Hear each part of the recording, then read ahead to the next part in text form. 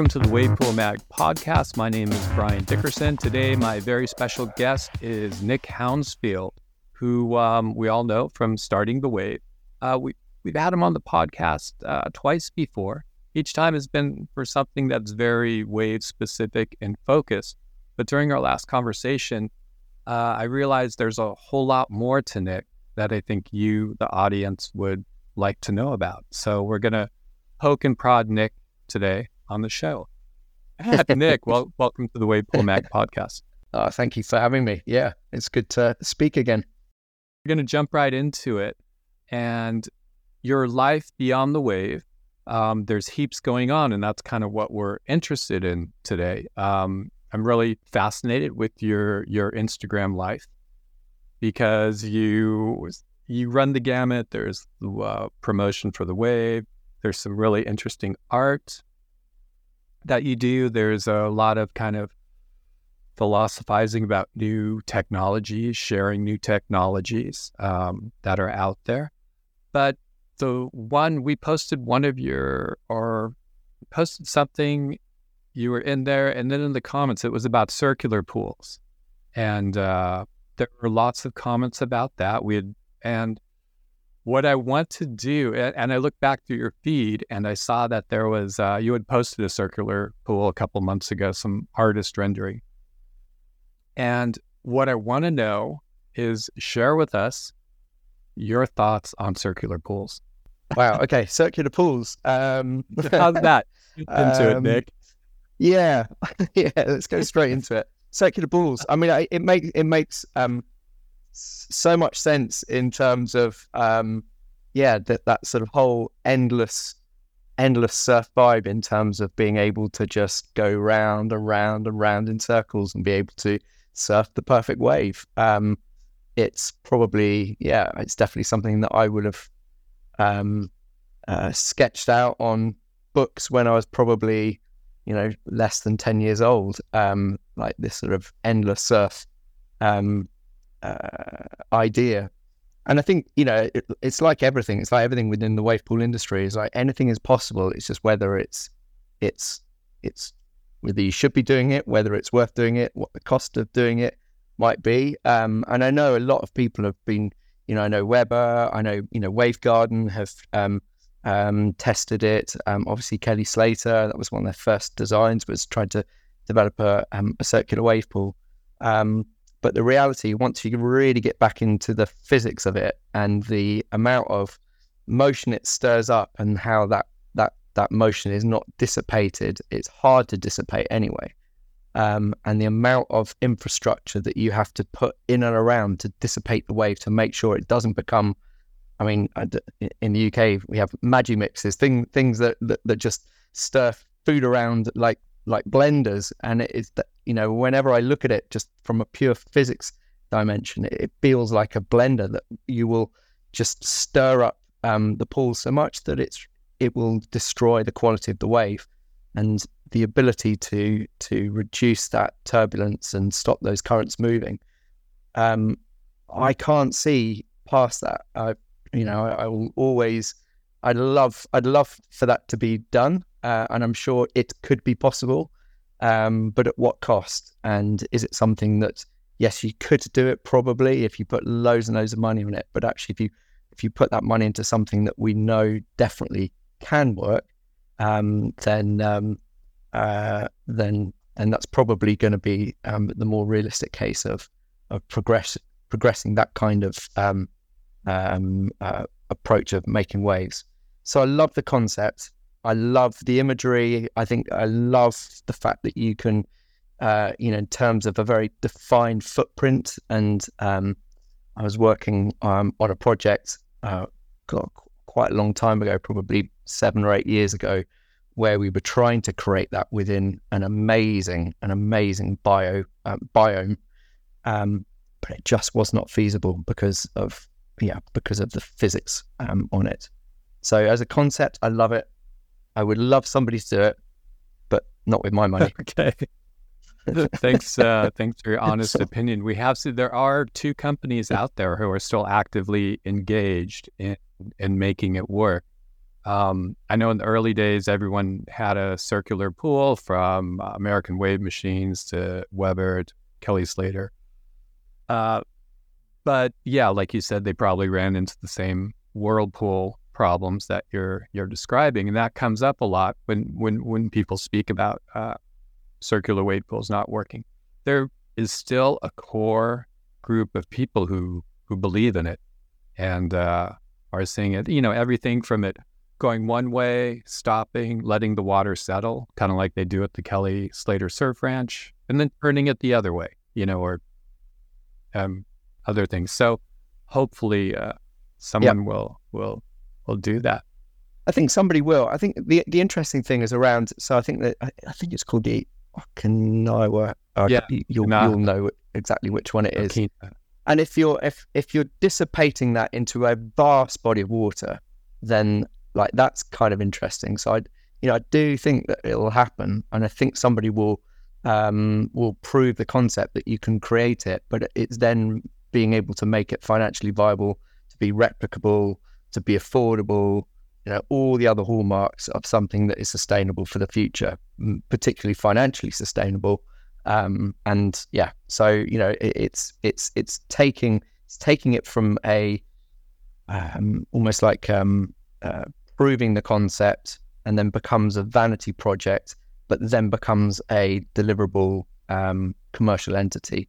That's always going to be the steps as Wavepool technology, inventors and providers is taking, an amazing concept to a realization, to a commercial viable prospect that could be repeatable. And that's, some people like to stay in the middle, and some people really want to venture to the edges and really be pioneers and commercial pioneers in that space. Wow. And we have seen that as the space has evolved. Could you draw a comparison like now with circular pools to the whole wave pool surf park space 10 years ago? I mean, I know the Wave, before you opened, you looked at a few different technologies because at that time there was no galvanized kind of proven model.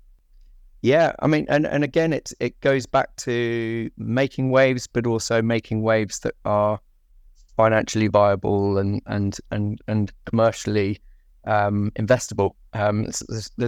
There's a huge jump between the two. Mm-hmm. And yeah, definitely the ability to make waves. I mean, right back at the beginning when I was looking at this, and the very first time I went to Wavegarden, where you look at it, it's like beautiful bass country, built in a meander, this sort of empty lake, and suddenly this wave just pops out from the midst, and just this perfect little wave there.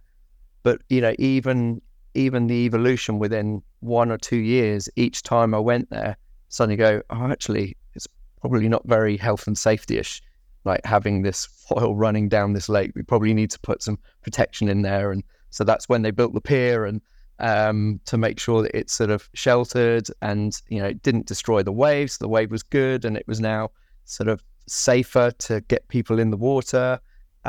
And yeah, just this constant evolution going on, which I just love. I absolutely love it. I love seeing new technologies coming forwards. I love the harebrained ideas as well as the things that are very commercially viable and deliverable. But we're, as I say, we're still at the forefront of where we could get to as an industry, and that really excites me. I absolutely love it. But we need to embrace all of the technologies. We need them all to succeed, and some will bring different things to different people and different businesses and different outcomes that people are wanting to create. But we need them all to be successful. It's such a small, nascent industry, really, and we just need to grow it sort of with, responsibly, and make sure that sort of health and safety wise is really good. And be a really good advocate for surfing as a sport, as well as obviously the opportunities beyond that it creates. Yeah, and going into that with the kind of concept and the growth of the industry and kind of welcoming all players, all technologies, because that helps the vibrancy of the space as a whole when you have more ideas put into the pool. Going back to where we first jumped in with circular, a lot of your a lot of those concepts, the technologies that we're talking about, started as sketches on notebook. What I've seen a lot from you lately, which I'm really fascinated with, and it is a whole lot of fun, is your artwork that you're posting through your Instagram account.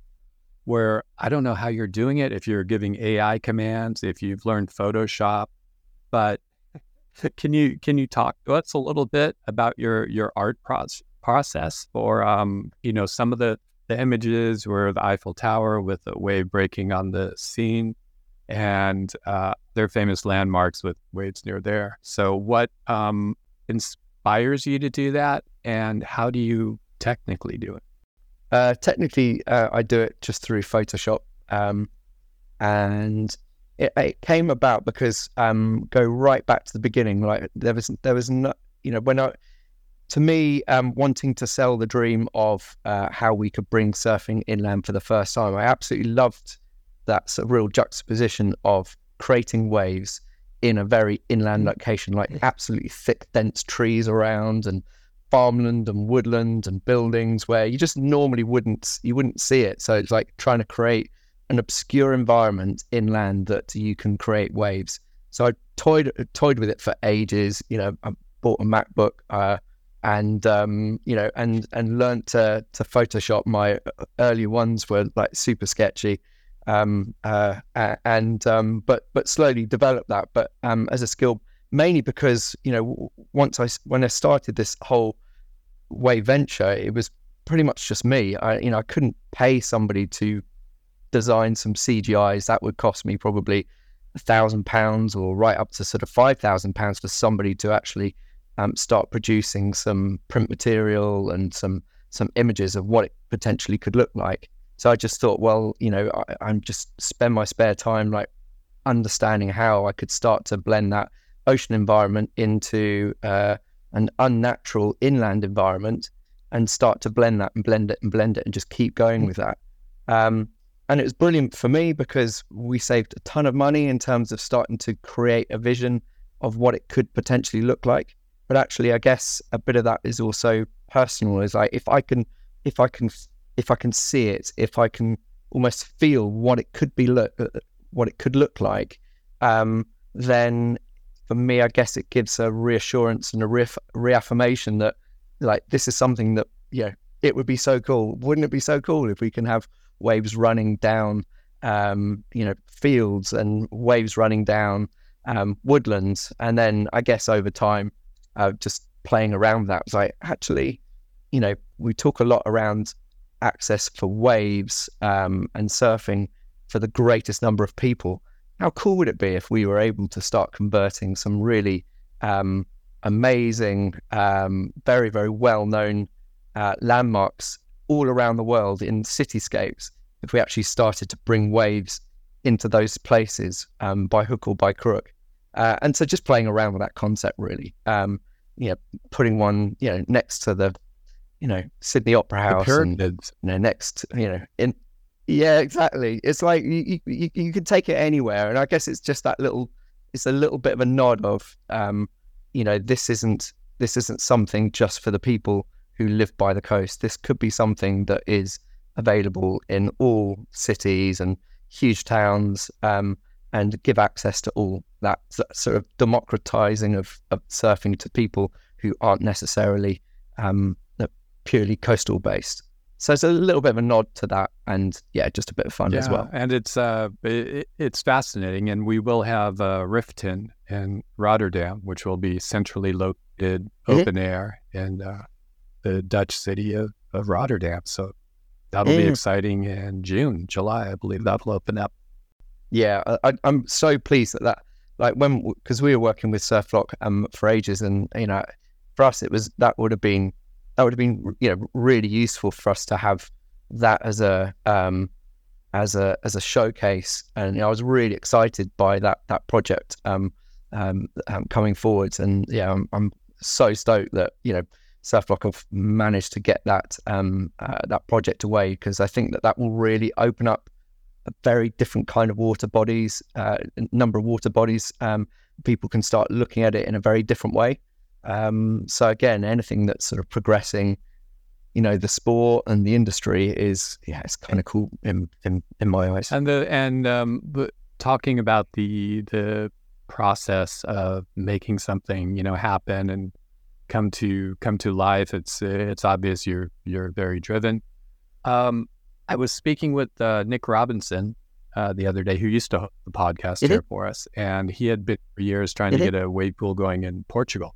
And so our conversation, it'll be up on the site fairly soon, was about failure, was about rejection, and not making something happen. So it's a good story. He, did everything right, would have done it the same way. It's just everything did not line up the way it needs to for a surf park or wave pool to come to life. And while we were speaking, he mentioned that you had something like 250 rejections, or when you were trying to get the wave off the ground, or some phenomenal number, or did you keep track? Or can you share with us that story of just like, there had to be a period where you knew the wave wasn't going to work. Like, it's working now, that's great, but there must have been a point where like, screw it, I'm done. Or was there? Or did you just keep going? Can you talk to us about that? I'll try and do it without being emotional. It's okay. Yeah, we did. So myself and Craig, who is CEO,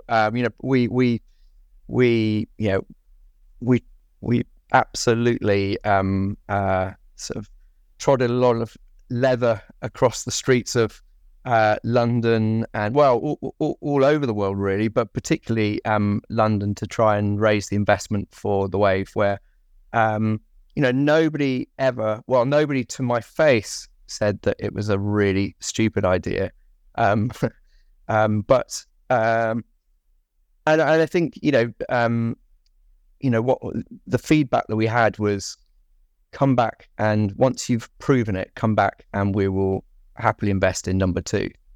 And to my mind, that's not good enough. If somebody really wants to go all in, they go all in on the first one, and takes the risk with us, but also potentially the rewards with it as well. We saw well over 230 investors over the course of about 18 months. It was really cool, really exciting time, because you're constantly refining your pitch. You're trying to understand what the questions coming back to you, what the challenges that we're being asked to solve, where can we get more information, how can we reassure, how can we de-risk this for investors, and all the rest of it. So huge amount of learning, and of course you end up with like this phenomenal black book as well, off the back of it, of people that you can go to. But actually a lot of them become a black book of, without being disparaging, people who really probably not going to be the right people for you anyway, because I feel like a real allegiance and a real loyalty for the people who really do take that risk, and really want to make sure that you're doing right by them. So I think that they're so it's a really, really interesting process, without a doubt. And there were definitely times. No, actually, there weren't definitely times. There was one time that I didn't think that the whole project would happen, and that was when it was nothing to do with finances. Actually, it was to do with the land deal nearly breaking down, and had a really tricky phone call with one of the landowners who said, "You know what? I'm just gonna pull the rug under this whole project." We were really close to getting the finances sorted, and that was probably the only time. I might have even spoken to you before about it, Brian, but it was the only time where I sat down on my bed upstairs after the phone call, and I was just properly slumped down and going, "Oh my God, I just don't think this is going to happen." And I was like really pretty despondent. I was crying a bit, and And then my son came in and said, "Oh, what's the matter?" So it's just too hard. I just don't think it will happen. And my son, he was probably only like 6 at the time, and just said, "Don't worry, Dad. You always sort it out. There's always a solution. You'll sort it out." Oh, The bugger. So I had to like get up and go, "Oh no, I'm now being held to account to it." Right, I better get on and sort this out. And within probably half an hour, it was sorted. I had to go and drive to meet up with the landowner, bit of pleading, and it was all back on track. wow. But it is relentless, at that time, particularly at that time, because everything was far less proven than what it is now. But it is that relentless optimism that you need as a founder of anything that is, I guess, pioneering or is game changing in some degree. Is that you've got to have that eternal optimism that it will work out in the end. And that's not to say, say for instance with Nick, it could 100% just be a question of timing. So you could go through that whole process right now, as opposed to 4 or 5 years ago, and suddenly that path has been cleared of it. But yeah, it's tricky doing anything for the first time, and it definitely should come with health warnings. Yeah, it has been. Just hearing your story, it's inspirational. There are just a handful of you out there who did it for the first time and made it happen, despite not having a whole lot of resources to pull from, examples to show investors. I think we'll have it easier now. We can go to Japan, look at this wave pool. We can go to Australia, look at this technology, and fly around and see what's out there and kind of go shopping. Going back, and not to be too disparaging, but I get fascinated by this because personally, I would have thrown up my hands, and given up, long before it would have been seen to happen. And that's just me. I spoke with Matt Hislop from Colliers the other day, and I had asked him the question about like people. He's doing assessments. Okay, you'll make this much money. It could bring in this. This is a good scenario. But there's the whole problem with you need to be very passionate to bring this project to life. But at the same time, you can kind of have passion project blinders on, meaning it's like you want this to happen so bad, but then there aren't the numbers. Did you run into that with the financial side of it with people? Like you were so like, this is going to work this way, but you overcame that moment where you were on the bed and you were ready to like give up. But you persevered. Were there any other moments like that from the outside, from the financial side, people telling you can't make it happen? Yeah, I mean, probably financially, it's almost easier. The emotional roller coaster of keeping, your optimism going and your hope going, and wanting it to feel like it's not misplaced, that it could be real and it can be real, and driving towards that. And then the financial, they kind of, in theory, if you've got your financials right, they kind of don't lie, and they shouldn't lie. But again, it's quite tricky because there wasn't a proven case back then. And even now, I've seen some proposals, come from other places where just going, oh my goodness, it's like this feels like something I would have written 10 years ago. It's like, this is fictional. Wow. It's like, it's not been drawn upon real knowledge, like current day knowledge of actually how these places and spaces perform. Like how the wave pool and wave park industry is like, actually we have got a lot of knowledge now. Yeah, it's been a little bit sort of, I would say, over the last sort of 4 or 5 years because of COVID and all the rest of it. It's the data from it is a little bit fragmented, but what we can see is starting to see trends coming through on how we perform and what works, what doesn't work, what we should be doing more of, what we should be doing less of, and how we market to people and how we don't market to people. And, so we've got some real live data going on at the moment. I guess what I'm seeing at the moment is that isn't necessarily reflected in proposals that we're seeing. And there is still a little bit of future truths, for want of a better word. It's like, yeah, that would be nice. But there's a reality check, and again, as we mature, both as a company and the wave pool industry matures, then I think we'll get better data to be able to back up, how we will perform from purely financial point of view. But at the moment, there aren't many of us out there who are properly operating, needing to,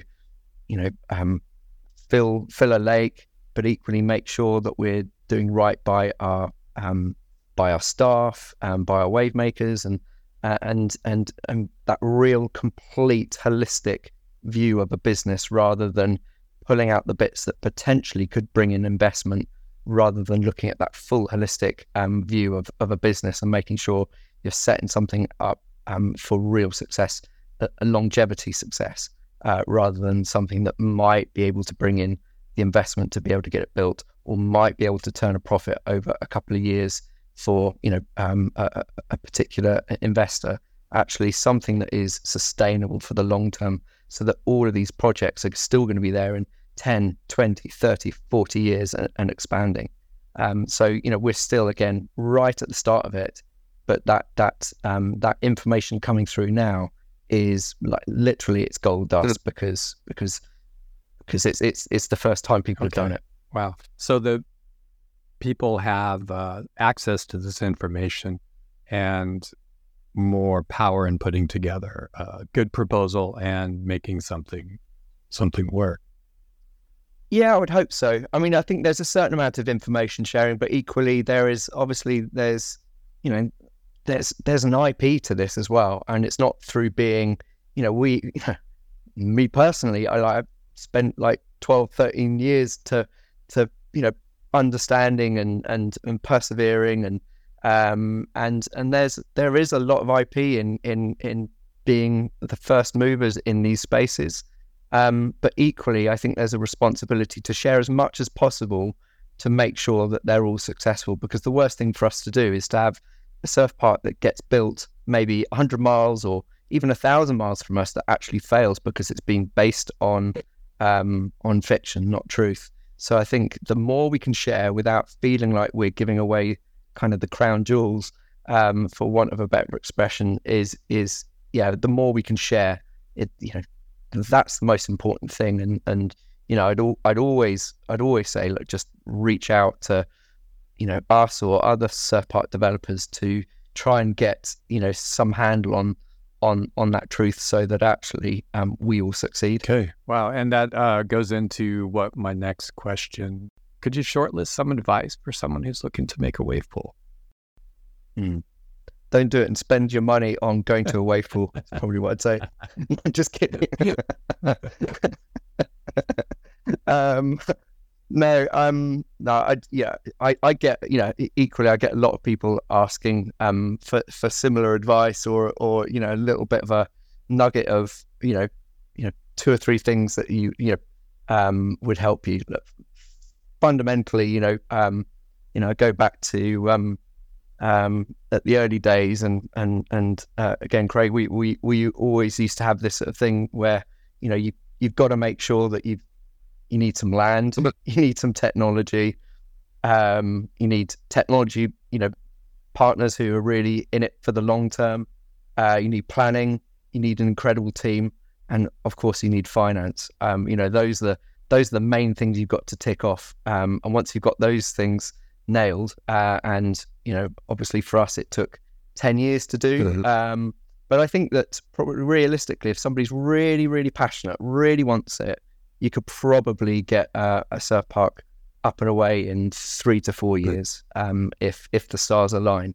But fundamentally, I would just always say, my background's in healthcare. I've got no I've got no reason to be in this space apart from I'm a massively passionate surfer. And I think I've got a really very clear understanding of the purpose of what we wanted to create, which is more around health and well-being, making sure people have access to all the amazing stuff that I feel blessed that I've been able to find through surfing, and be able to share that as much as possible for people who are inland. Now, lots of people will have different kind of purpose, different reasons why they want to do it. It might be selfish, it might be unselfish, doesn't matter. But having a very clear purpose set out at the start is really important. I would say building a team, always be the dumbest person in the room, and be absolutely not afraid to ask questions. Absolute curiosity, stay curious, keep curious forever, like constantly asking, like what, just constantly asking why are you doing this? Challenging the status quo of why things are done currently and how you can improve it. And I would say that those are the sort of key things, is always be the dumbest person in the room, and without doubt, stay curious and have very, very clear purpose as to why you want to do something. Because I think once you've got a very clear purpose and a very clear vision of what I guess the sort of the perfect scenario is, then actually you can sell that with purpose, with real clarity to other people to bring them on the journey. And I think that those are probably the sort of key takeaways for me in the space that I was wanting to create. But obviously other people may have other motivations, but to me, I think that is the sort of key raw ingredients for getting it built. Okay. And during that process, you mentioned being the dumbest person in the room and always follow your curiosity. Is there something you learned along this journey that you never imagined you would learn? Whatever it is, water filtration, energy consumption. Is there something you can point to that's at one point in your life would have been beyond your comprehension, but leading up to it, you're like, oh wow, I get that now. I can talk about, fluid dynamics or whatever it is. Was there something like that you got to geek out on? Brian, it's literally everything. It's everything. It is everything. Like how waves are made, and how you construct a lagoon, and the water, filtration, and how to build a business, and how to build, architecture sustainably, and how to look after land. It's everything. Wow. It's everything. So it's been quite but it's amazing because it's such a cool space to be in, because it's got that I guess it's that combination of 4, 5, 6, 7 different industries all combined, all together. And particularly as a founder, I'm really blessed to have been at the front end of really having to learn and understand all of it. I no doubt as we develop to other sites, then I'll be able to offhand a lot of that learning, a lot of that responsibility to other people, and pull people in who are just directly, they've got the answer, or team that have already done it before. So I personally don't need to relearn what I've learned over the last 10 years. But oh my goodness, like my learning curve is just off the scale. And I guess for me, I just love to listen. I love to stay curious. I love to learn stuff. And that's why this whole journey to get the Wave built was so great. I absolutely love it. I just, cherish every moment of it, even though it's been a real roller coaster, because you're just constantly learning. It keeps it interesting, huh? Oh, totally. So let's, as we close out, I would love to get your take and reflections on where the wave pool space is now, today, and what's happening at the moment that really excites you. Wow. You reflect and think, because there is so much going on right now. We've got 10 to 12 pools opening up this year. We're seeing some new technology, some technology for the first time. A lot of the first adopters in the space are, taking their planning and making it happen elsewhere? Yeah, I think it's it's in a really good space. I mean, it's it's great that it's an ever evolving industry. It's obviously nascent. It's like it's ready to go. I think that on reflection, obviously, I would say the downside would be around COVID and obviously global economic circumstances and how that slowed stuff down. But equally, if I'm looking like real helicopter view, say actually maybe that's a good thing. If you look at it from a sort of health perspective of the industry, actually maybe people needed to just kind of cool off and go, okay, we're almost in a gold rush, and actually calming down that gold rush and being able for people to really understand what it takes to be able to bring forward these developments in a responsible way. So not suddenly flinging up 4 or 5 of these things in a short space of time without really understanding how the first one should have been developed and built and operated. And then actually I think the sort of self-imposed sort of pause, for want of a better word, has probably done the industry good.